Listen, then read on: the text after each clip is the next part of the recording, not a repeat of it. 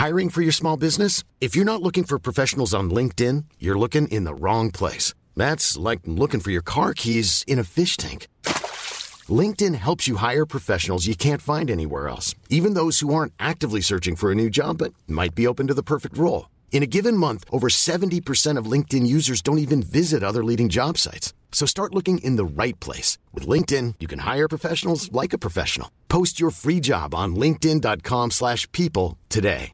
Ryan Reynolds here from Mint Mobile. With the price of just about everything going up during inflation, we thought we'd bring our prices down. So to help us, we brought in a reverse auctioneer, which is apparently a thing. Mint Mobile Unlimited Premium Wireless. How to get 30, 30, bit to get 30, bit to get 20, 20, 20, bit to get 20, 20, bit to get 15, 15, 15, 15, just $15 a month? Sold! Give it a try at mintmobile.com/switch. $45 up front for 3 months plus taxes and fees. Promo rate for new customers for limited time. Unlimited more than 40 gigabytes per month. Slows full terms at mintmobile.com. FM 104's Room 104 podcast with Cormac Moore and Saoirse Long. If you want to listen back in full to any of the interviews, segments, or you just want to listen back to the full shows uninterrupted, you can get them on whatever usual podcast platform that you are on. So, if you want to get in touch as well about any of the Darwin Awards this evening, anything you've seen that you'd like to nominate, anyone or anything that's kind of made you kind of go, this, how this person got to that age is unbelievable. 087 6797 104. Yeah, this I find kind of funny. So, pre-lockdown, and you had the influencers and they were showing off their everything, their perfect life, but their brands and all the rest of it, and everything was rosy in the garden. Then lockdown happened and we all thought, that's grand. Now everybody is going to be out of a job in terms of being an influencer. You're not going to be paid to be, Silver linings, yeah. Yeah, all that kind of stuff. But in fact, a lot of them were paid while they were at home for different things, like, maybe when they were baking their bread, their banana bread that everyone was baking and all the rest of it. Well, listen, I know they have to make a dollar bill, but I'm kind of like, just enjoy the pandemic, all right? But I don't know if you noticed this during lockdown. Now, I was feeling very low at times, very isolated, all the rest of it. But I was going on to Instagram and I wasn't seeing reality people going, yeah, I'm not feeling great today. I was seeing perfect cleaned houses and baking from scratch and people doing online courses and all this stuff that apparently I wasn't doing enough because I was feeling like in a rut and that the world was ending, whereas all these people were putting up this perfect image. So it got me thinking. Go on. No, it got me thinking, are they actually feeling this way? Do they have their lives together? Have they just adapted perfectly? No. They've never had their lives together. And I think they're more so. I think a load of these people who are putting up pictures of their perfect life with their perfect tan and their perfect nails and perfect everything, like, hey, where's that? I think they're so insecure deep down because they need so much validation to project this picture of perfectionism that I think they've got probably a lot of shit going on. Absolutely. But now we can sleep easy knowing that this has been studied. So these types of people have actually been studied during quarantine, and they've found that there's actually a name for it, and it's called perfectionistic self-presentation. Say that again? Perfectionistic self-presentation. So it's the art of bragging when you're actually feeling like SHIT.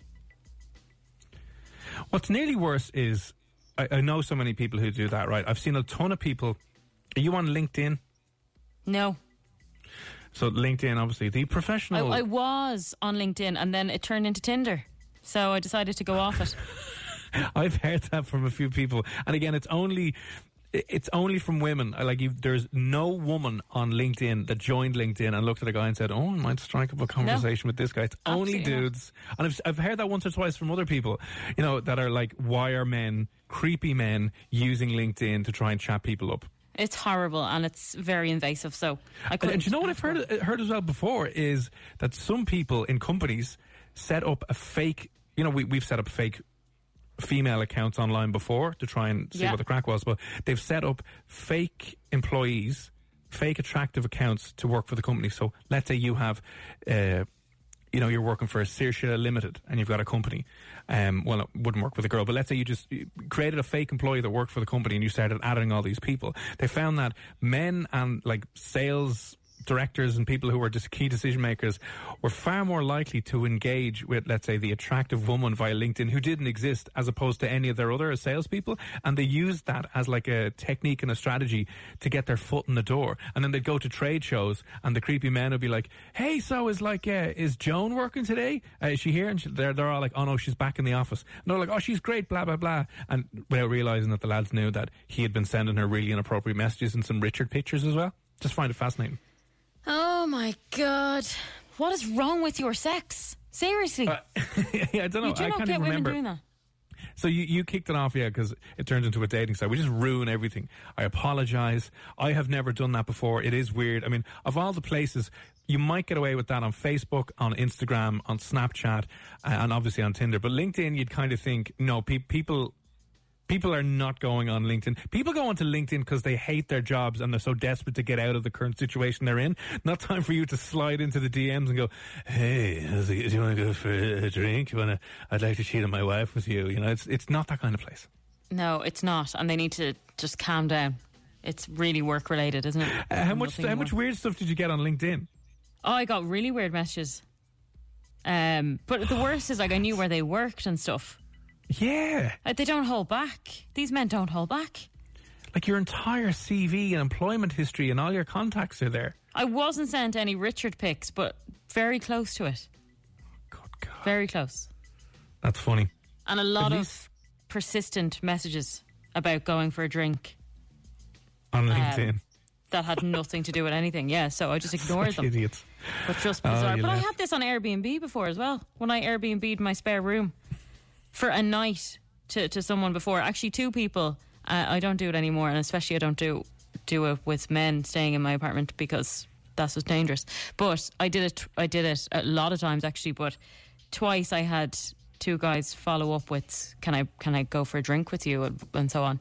Now I didn't respond to either of them, but they persisted. If they had been very attractive and nice, would you have said yes? No, absolutely not. That is the oddest thing ever. And both times I vaguely remember them, but it was very much, there's the room, you're here for a night, there's the key, show them around real quick, and then it's like, cool, see ya. I'm very detached. I don't sit around having a chat. So they saw me for 5 minutes, and then they think the next day after they check out that they can message. No. Oh dear. If you're looking for plump lips that last, you need to know about Juvederm lip fillers. With Juvederm Volbella XC and Juvederm Ultra XC, your lip look, whether it's subtle or bold, can last up to 1 full year with optimal treatment and no additional maintenance. Find a licensed specialist and see if it's right for you at Juvederm.com today. That's JUVEDERM.com. Add fullness to lips in adults over 21 with Juvederm Volbella XC or Juvederm Ultra XC. Do not use if you have severe allergies or a history of severe allergic reactions, or if you're allergic to lidocaine or the proteins used in Juvederm. Tell your doctor if you have a history of scarring or taking medicines that decrease the body's immune response or that can prolong bleeding. Common side effects include injection site redness, swelling, pain, tenderness, firmness, lumps, bumps, bruising, discoloration, or itching. As with all fillers, there's a rare risk of unintentional injection into a blood vessel, which can cause vision abnormalities, blindness, stroke, temporary scabs, or scarring. For full, important safety information, visit Juvederm.com. I'm Sandra, and I'm just the professional your small business was looking for. But you didn't hire me because you didn't use LinkedIn Jobs. LinkedIn has professionals you can't find anywhere else, including those who aren't actively looking for a new job, but might be open to the perfect role, like me. In a given month, over 70% of LinkedIn users don't visit other leading job sites. So if you're not looking on LinkedIn, you'll miss out on great candidates like Sandra. Start hiring professionals like a professional. Post your free job on linkedin.com/people today. Ryan Reynolds here from Mint Mobile. With the price of just about everything going up during inflation, we thought we'd bring our prices down. So to help us, we brought in a reverse auctioneer, which is apparently a thing. Mint Mobile Unlimited Premium Wireless. How to get 30, 30, bit to get 30, bit to get 20, 20, 20, bit to get 20, 20, bit to get 15, 15, 15, 15, just $15 a month? Sold! Give it a try at mintmobile.com/switch. $45 up front for 3 months plus taxes and fees. Promo rate for new customers for limited time. Unlimited more than 40 gigabytes per month. Slows full terms at mintmobile.com. So yeah, that was bad. Anyway, stepping aside from that, they were saying obviously this perfectionistic lifestyle. So these people, obviously, this isn't surprising, have unrealistically high standards for themselves, most often in their professional lives, but also in other domains. Their self-worth is almost exclusively based on meeting these standards, and they perceive any mistakes, delays, or imperfectly executed goals as personal failures. And they do. I wouldn't say. I'd say that's more like your OCD kind of super achievers. I wouldn't say the annoying influencers are necessarily that particular people, not just quote unquote influencers, but people who post perfectionism online. I would say when the camera's off, the room's in bits and they're not really doing anything. Yeah, but it's this whole kind of putting the guilt into you or making you feel bad. Yeah. Like there's one person in particular, and I kind of know her. She's got 4 kids. And she's running a business and so on. And her whole life on Instagram is perfect. She seems to be able to manage going to the gym with her 4 kids, running a business. Would you stop? House is clean. Yeah, but it's all this portrayal of everything's great. Now, as I said, neither of us have kids, and I can only imagine how stressful it's been to have them at home with you while you're trying to work. Whereas this person clearly is putting up the best bits of her day. And the kids were meant to go back to creche today or yesterday, and she put up a crying video about how she's going to miss them so much. I mean, come on. Everyone's human. I don't even have kids, and I'd be wishing them back to creche. He's just knocking on the door going, lads, come on now. Enough of this. Come on now. In you go. Hurry up. Like, there's no reality here. Like, yeah, that's you want not someone life. who's in bits. You want someone who's all over the shop. You're not a robot. People are human. They have tired days and they are drained at times, and you cannot manage all of that stuff and have a clean house and be able to cook from scratch, and it's just mad.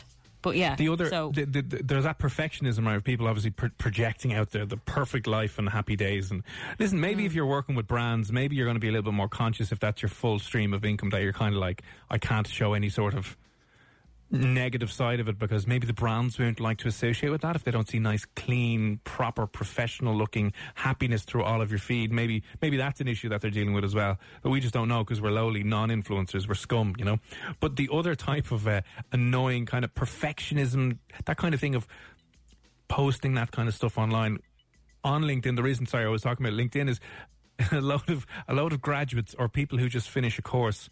I can't stand the generic, so delighted to announce that I've just finished my degree in DCU, and I just want to thank all of the lecturers that I had and the tutors that I had. I wouldn't have been able to get the 2-1 and getting involved with the GA club and the debating and the dance society if it wasn't for you. You know, these annoying humble brags where they feel the need to put an inspirational post up about doing your degree. It's like, all right, calm down there. I thankfully have not seen any of them. I must be too old for people in college, but that's just ridiculous.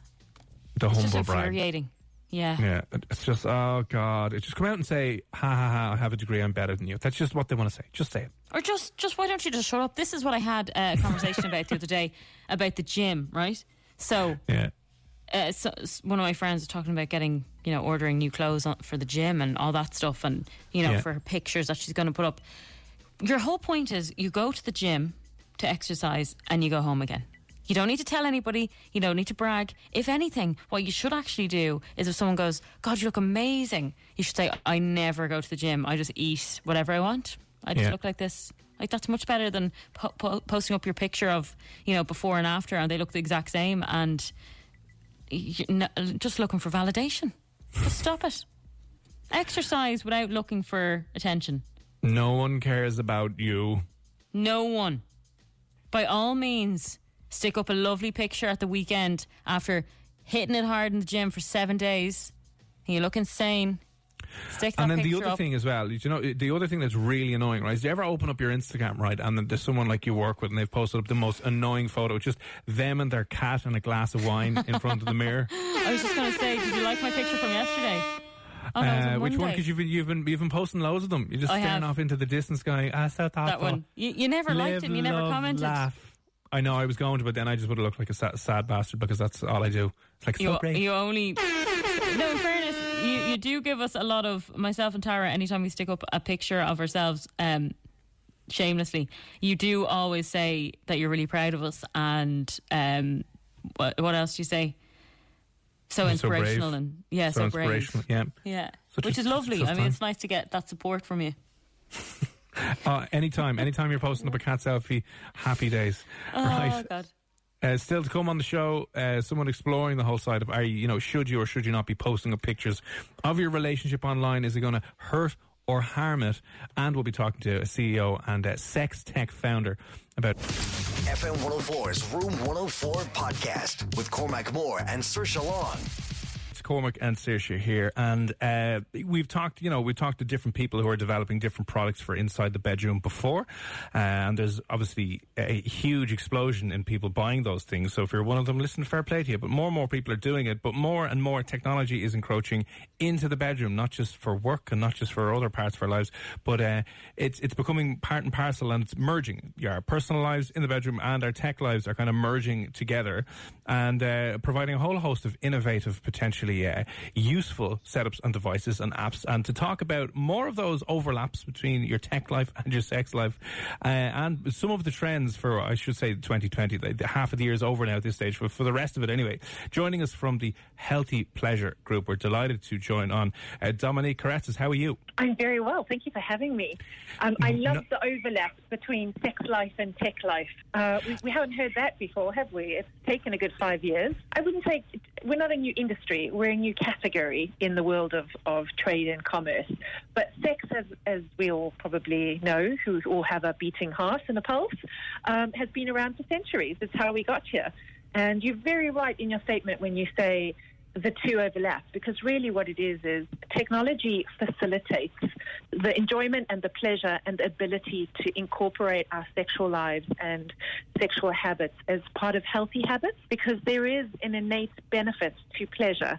And most of us don't really understand it, whether it's the benefit mentally, physically, psychologically, intimately. There is a benefit, and it's a proven medical, scientific benefit. And technology has been, along with the star of pleasure, has been the solar plexus, so to speak, or the facilitator in bringing this into our lives. So not only is there an overlap, but it's almost merged and forged into one. Now, when we're talking about technology, are we talking about sex robots? Are we talking about toys? What are we describing? Well, really, technology can be, yes, a toy. I think that's the one that most people will associate with, the idea that there are, vibrators with frequencies and different, opportunities to use it in different distances or different parts of the house, or even long distance. But you're very right, it goes much wider. And really, technology is about, by definition, is about doing anything better. It's not necessarily about having an app or having a robot. They will be around, and they will eventually, we'll be talking about them. So I know a lot of people are afraid of it, but it's worthwhile speaking about. Technology is about also having research and developing into situations or issues that previously have been ignored. So things like, how do we support women going through different life stages, whether that's menopause? How do we improve technology in helping women through menstrual health? So it's no longer a tampon, it's a cup, or it's lingerie that you can wear without having to wear anything insertable. Specifically during this time, I know we probably don't all want to talk about, COVID-19, but what it has done specifically is it's put preventable health care in the forefront of a lot of people. And so when you're talking technology, things like being able to do a test, whether it's your sexual STI, so sexually transmitted infection test, that comes to your home, and being able to have the results at your fingertips, it allows you not just to test for COVID and say, hey, I can mobilize myself across economies and travel. It allows me to say, I'm okay to kiss someone, to hold someone, to make love to somebody. So preventable healthcare is now combined with technology. How can we facilitate that moving forward? And that has everything to do with sex, health, and living in the rest of 2020 in a very different light. When we talk about tech moving into the bedrooms, obviously some people have a huge problem with that, and we hear oftentimes things like sleep or concentration or relationships can suffer because the two of you are on your phones or there's a laptop in between you. So what would you say, you know, how is what you guys are doing or developing different and not bringing more distractions into the bedroom? We bring brands to the market, but what's important is education with that. And like most of us, I don't think a lot of us can say we had a, you know, judgment-free, exploratory, discovery, you know, process of sex education. And so what technology does allow you to do is it does allow you to explore. So let's take a toy, for example, that comes into the bedroom that has different intensities or variations. The opportunity to explore and discover maybe different erogenous zones now becomes a facilitator to communicate with maybe a partner that says, hey, this is what I like, or this is what I don't like. Maybe you are discovering solo play, and using a toy with different vibrations or different narratives awakens your senses to something different. So, for example, maybe it's female audio storytelling, otherwise known as erotica. That is something that most people have not had the opportunity to explore, even think about. Yes, it's on our phone. Yes, it's in our bedroom. It's a process of learning and discovery, and it can take you to a whole new level. So, yes, I think reading the news headline might be more of a distraction and a letdown or an anticlimax to maybe using a product with technology to allow you to communicate and explore. Do you think there's a problem with people going, right, I can't do any of the basic, you know, getting turned on with no toys, no nothing, that it's constantly needing more and more and more, whether that is more computer-generated things or more vibrators that move faster or whatever it might be, that the basics are kind of lost or we're not getting turned on like we used to get turned on? I definitely think there's an element of that.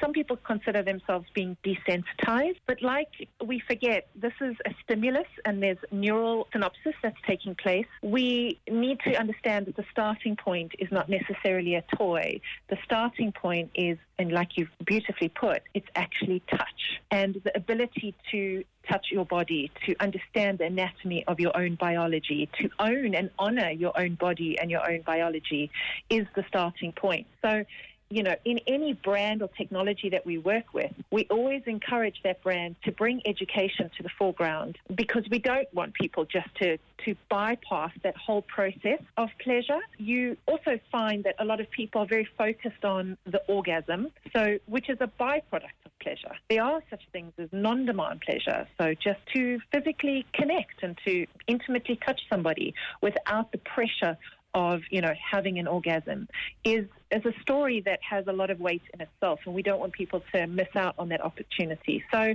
there are those that they go from 0 to 1,000 very fast, and they miss out the whole process in between. But if brands are coming out with technology and they're coming out with that narrative and that education piece, that's hugely important and allows people to start at that starting point. And just from, you know, nosing around on the websites and some of the different aspects that you work with, and maybe you may not be able to comment on this too much, but there seems to be in you know, the lab section of the Healthy Pleasure group or the Healthy Pleasure Lab, whatever, that I think people may dismiss the toys and technology in the bedroom as just kind of whatever, but it seems that there's serious like research, development and engineering that goes on to bringing these things to market. Yes, I mean, we work across with educators, scientists, doctors. It is led by my business partner, which is Dr. Maria Peraza-Godoy, as well as Dr. Eduardo. So there's a lot of R&D that goes into what product and what solution can we bring forward that's really going to add value to people's lives in sexual health.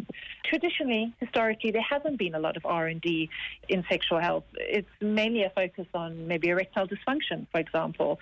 And so we really have to look at the future and whether or not that product or a solution, whether or not it's using different materials like biodegradable silicone rather than the PVC silicone, which is what the toys were in our bedroom made of 10, 20 years ago. So really across the board, we have have to think about not just the environment, but the actual human beings that are engaging with these products and the technologies. So we really have to come together. We are not, as far as the sex tech industry is considered, we are not a regulated industry. So that's something we have to be very mindful of when innovation comes to the market. You know, what type of regulations are we imposing as ourselves, ethically, morally, and hopefully the consumer will start to demand that from other brands that are coming to market too. And what are we going to look at now for the rest of 2020 or going into 2021 when it comes to our sex lives? I think you're going to find products and solutions in very varied touch points of your life. For sure, as women, when we receive our beauty box, you're going to be able to, or purchase your cosmetics, you're going to be able to buy your lubricants, your essential massage, vulva, anti-aging oils, your condoms even, to empower women to take care of their sexual health. You're going to be able to have preventable health care on your phone with STI testing and sharing technology. You're going to be able to experience education through VR learning because it's able to adapt the narrative to the audience. How I would learn about my sex education and how maybe a 15-year-old might learn about sex education is very different. It might be on the same medium, but the narrative is different. So it's not so much necessarily what you're going to find, but where you're going to find it. And there you're going to find that trifecta between sex, health, and tech merge into your everyday lifestyle and to your touch points. If you're into gaming, you're going to appreciate that there are devices out there that have a therapeutic alternative program on the phone, which helps you go through a cognitive training that allows men to control their climax. So along with their device, medically approved, FDA approved, but far better than a pharma product. So it is about finding it in your everyday life. It's about finding it at your fingertips. And it's about not only preventable health care, but sex care. So whether it's about pleasure or whether it's about protection, it's going to be full 360. It's going to be able to touch the touch points of your life, and it should have really solid education. It should be authentic, and it should be credible. And you're going to see that. And if you're not seeing it, have a look. Have a look at the next time you hop on to buy your online, your beauty products online. The next time you go to Boots or Walgreens, they have sexual wellness categories now. In 200 stores. They never had that before 4 years ago. You're going to find it hopefully in brands talking to you, in understanding your lifestyle. And that's huge. We've never had that before. And of course, we encourage that at any opportunity. Oh, sounds really positive and amazing, really. That's something, say, as a 15-year-old, going back, I'm now nearly 32, we never had. Yes, we never had it, right? And the idea that the same technology, so let's take VR, for example, the same technology can be used for me to explore maybe my anatomy in a safe space, judgment-free, with full education, is quite awe-inspiring. The same technology can be used to help a woman who maybe has experienced sexual trauma. The same technology is being used for women who are experiencing hot flushes with menopause, with which you travel on your VR and as you breathe, the brain is encouraged to think that you are in a cooler environment, dropping your temperature. Now, I understand that VR is not accessible to everybody, right? It's quite a luxury at this point to be able to own a VR materials and equipment. However, the point is we're using technology to speak to many different therapies, to many different audiences for different reasons, and it's all to add value. If you look at maybe 5 years ago when we had to buy a box of condoms and we all lingered for all of maybe 20 seconds, right, in trying to pick a box, and we kind of hid it underneath our chip packets.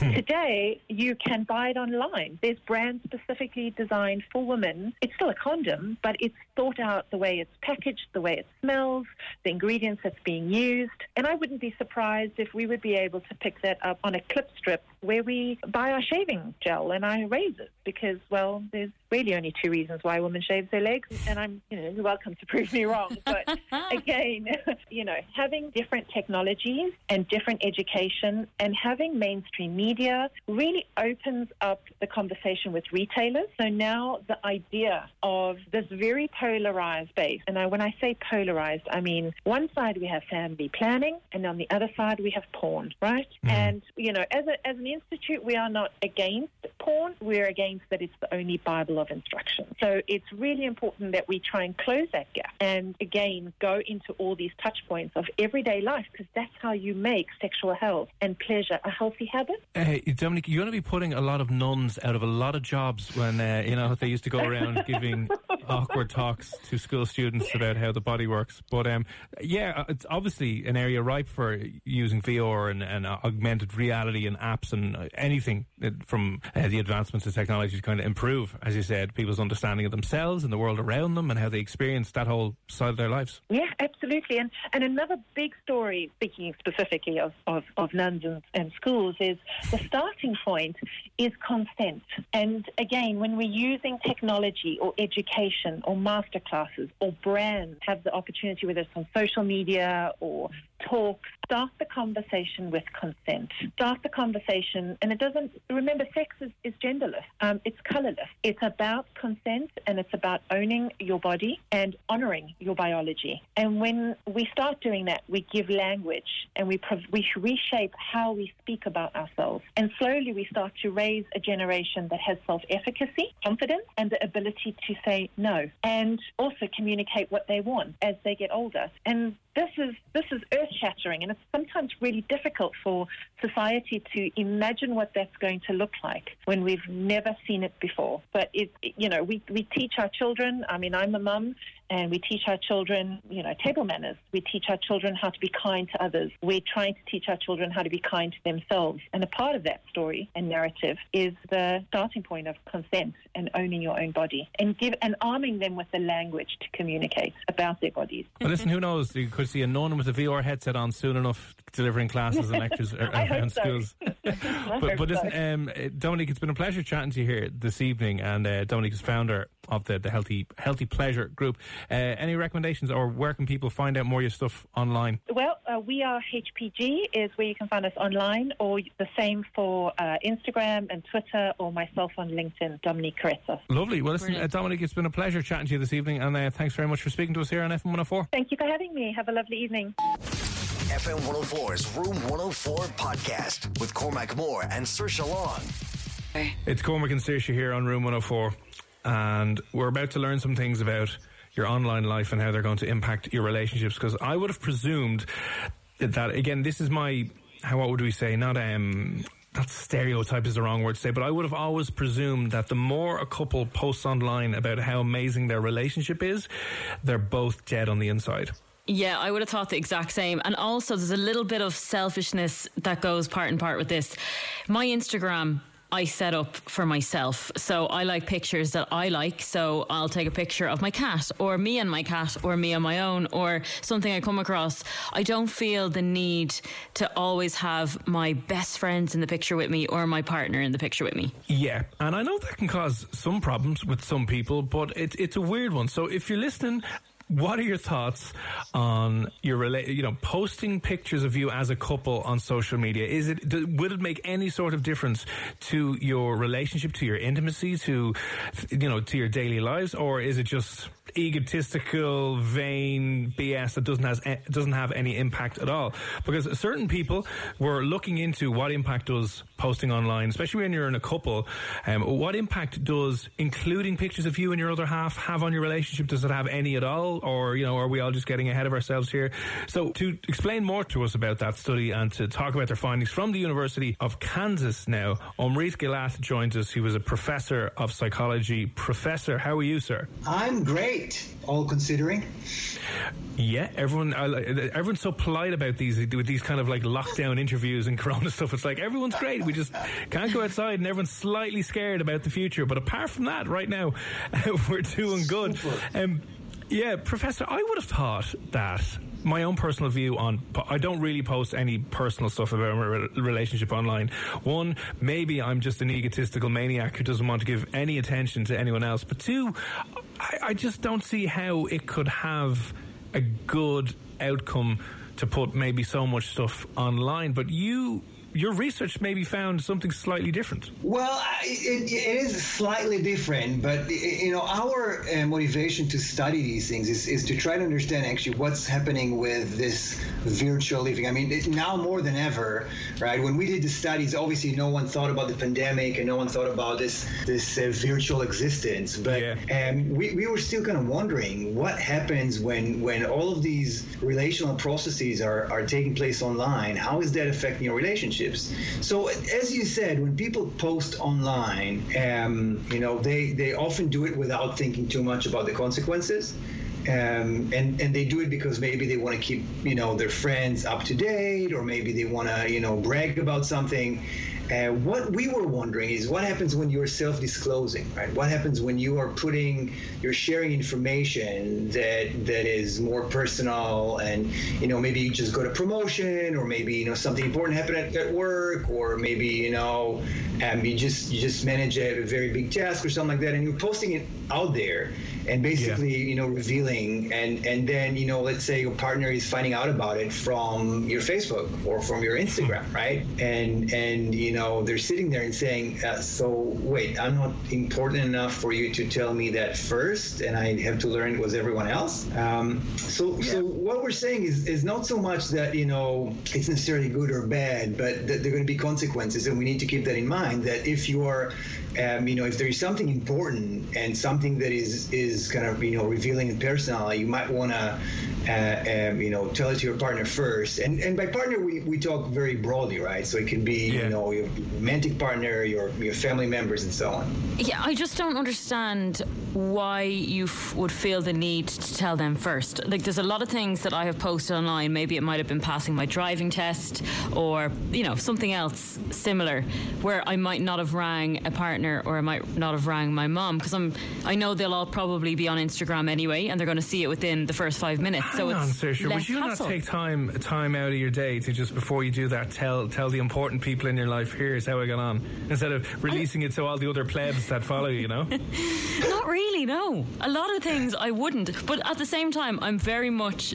I don't hold back when I'm talking about myself on air. I am who I am, and I don't hold back much information, which is probably a bad thing. But when it comes to very personal things, like if there was an illness in the family, or if I was in a long-term relationship, I wouldn't be posting up fights or being passive-aggressive like a lot of people would put on their stories on Instagram. I keep that quite private. So in that regard, I just kind of keep it as a fun, happy place. But, if I pass my driving test, that's a very happy thing. So I just don't feel the need to tell anyone beforehand. Right, and this is all very interesting to me. Not that I'm analyzing you as we speak, but hypothetically speaking, if someone had told me that, I might consider their what we call attachment style, right? So people have different attachment styles. Some of them are very anxious about the relationships, preoccupied with thoughts about abandonment and rejection. Others are more kind of avoidant. They try to avoid intimacy. They try to keep it on the down low. They're trying to make sure that there is enough room for them so they can pull away. So they don't want to depend on anyone else, and don't want anyone else to depend on them. And then there are the secure people who are kind of more okay with whatever. They're fine with getting close. They're fine with depending. They're fine with helping out and reaching out for help and so on. Now, what you're describing is to some extent, right, kind of fits with a little bit of the idea of avoidance. But again, you're talking about being a celebrity and being a media personality. So what you're putting out there is getting to definitely more people. What we saw in our studies is that, first of all, putting things out there is usually, and again, I'm talking about things that are a bit more personal, right? Is usually having a negative impact on your relationship, both on your own kind of perception and on your partner's perception. So we kind of measured both of these things, and we saw that both the sense of intimacy and the satisfaction from the relationship is kind of going down. So when you are putting these things out there, and when you're not filtering, you're putting the good and the bad, and you're just basically self-disclosing, which interestingly enough, when you're doing it offline, it's usually increasing intimacy and satisfaction, at least in the kind of Western hemisphere. When you're doing it online, the effect is the opposite. That's interesting now. So this has been a major red flag in a relationship that I was in before, where because I didn't post pictures of the two of us on Instagram, he found this as a threat. He was saying, you're putting up pictures of yourself, you want to look single, took it really personally, to the point where I nearly forced myself to put up a picture when we were fighting.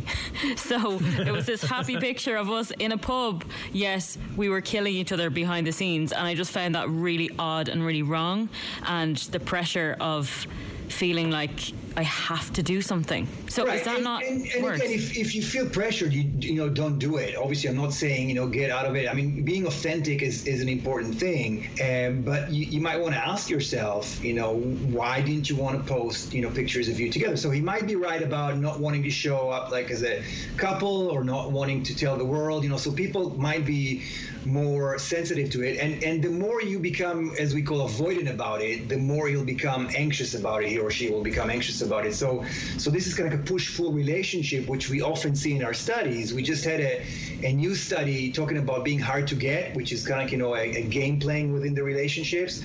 And again, we see the same kind of relationships with attachment anxiety and avoidance, where one side, the avoidant people, are more about playing hard to get, and the other side, the anxious people, are more about pursuing them and trying to make sure that they stay in their vicinity and stay in the relationship.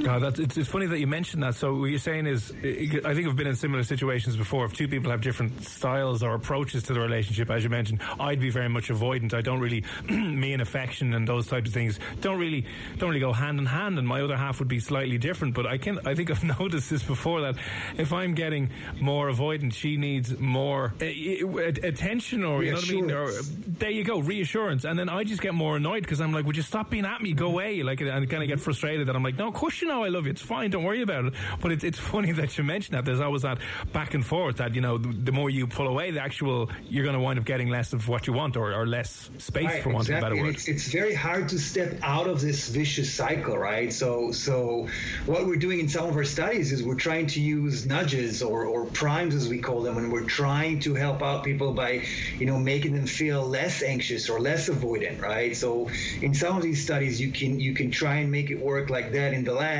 Obviously, there are other options like, therapy, or if you happen to find the right partner that gives you the sense of security, all that is working great. Yeah, I just find that, you're your own person, and you should really be acting in an independent way. You shouldn't have somebody, feeling anxious because you're not showing them off on social media, and surely too much of that can have a negative effect as well. Right, and it's always, a balance between, individualism and autonomy, and you want a partner that have their own lives, obviously, and have their own existence, and you guys can talk about it, right? That's the easiest thing to do, is to, to stay from the beginning, kind of like, these are my expectations about our online existence, and I can tell you that, my wife is on Facebook and all of these things, and I'm not, partially because I think that there are all kinds of negative outcomes of that, but I don't actually check to see what she's doing out there, and I don't care if she's putting pictures or not, but we kind of had this understanding, and if you talk to your partner and tell them, look, this is who I am, this is what I do, this is how I go about it, this is not to say that I don't love you,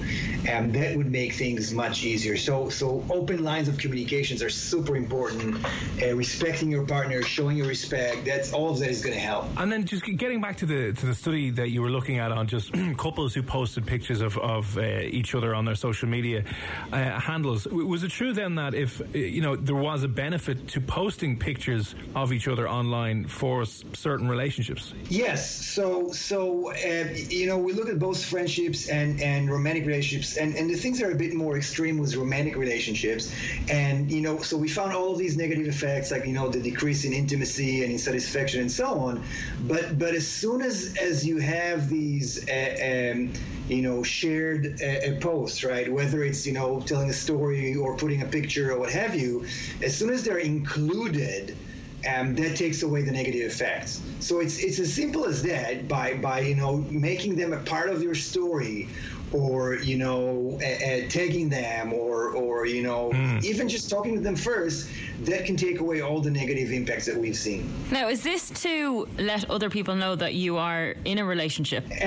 Usually not. Usually this is about your partner feeling included, right? So it's interesting because, when you're saying that, it kind of reminds me, we had a different study about breaking up, and we asked people, how do you break up? So people, for example, who are avoidant are just basically changing their status on Facebook or whatever, right? So they're changing their status from in a relationship to single, never say anything to their partner, and just let them figure it out, right? So wow. You can do that.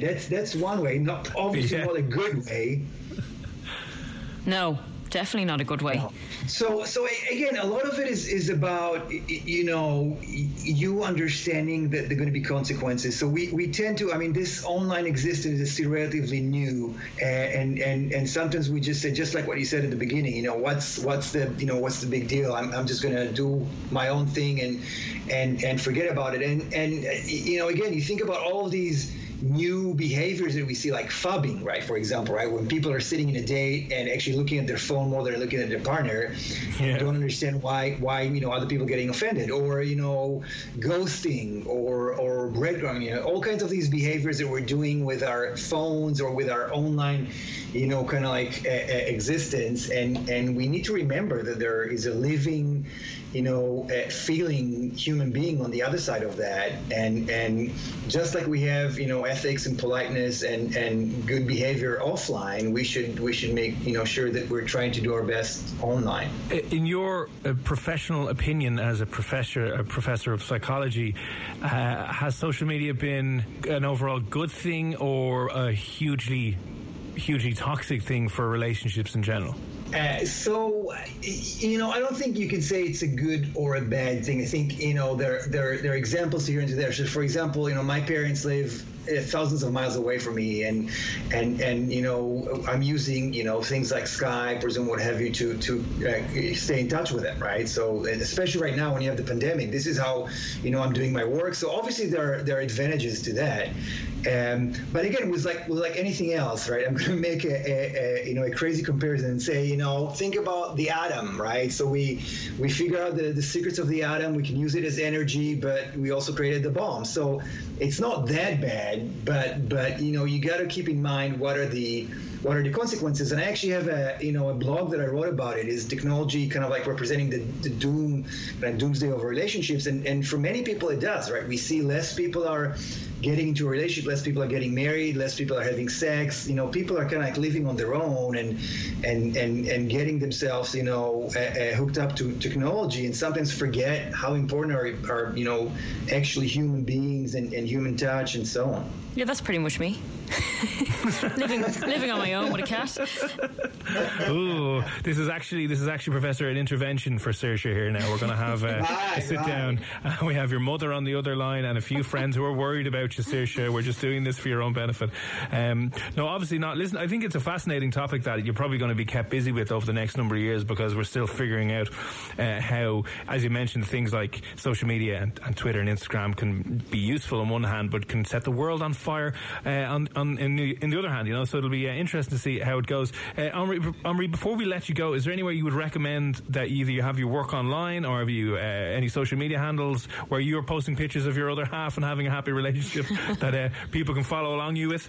So you're talking about my own kind of like personal stuff. I have a blog, if that's what you're looking for. Yeah, if you want to plug your blog, yeah. No pictures of my loved ones online. I'm not doing any of that, and my loved ones know that. And again, this is just about your expectations. So you can find what I'm talking about, work wise on my blog. But other than that, it's relationship free. Brilliant. And the website address for the blog, if you have it handy? It's in Psychology Today. So just put my name on in Psychology Today, and it's called All You Need Is Love. And no Instagram. All you need is love and no Instagram photos, and you're going to have the best relationship of your life. Listen, thanks a million for speaking with us anyway this evening. It's been an absolute pleasure. Professor Omri Gilath, we will chat to you again soon. For sure. Thanks a lot. FM 104's Room 104 podcast with Cormac Moore and Saoirse Long. Mom deserves the best, and there's no better place to shop for Mother's Day than Whole Foods Market. They're your destination for unbeatable savings, from premium gifts to show-stopping flowers and irresistible desserts. Start by saving 33% with Prime on all body care and candles. Then get a 15-stem bunch of tulips for just $9.99 each with Prime. Round out Mom's menu with festive rosé, irresistible berry chantilly cake, and more special treats. Come celebrate Mother's Day at Whole Foods Market. When you need mealtime inspiration, it's worth shopping Kroger, where you'll find over 30,000 mouth-watering choices that excite your inner foodie. And no matter what tasty choice you make, you'll enjoy our everyday low prices, plus extra ways to save, like digital coupons worth over $600 each week. You can also save up to $1 off per gallon at the pump with fuel points. More savings and more inspiring flavors make shopping Kroger worth it every time. Kroger, fresh for everyone. Fuel restrictions apply.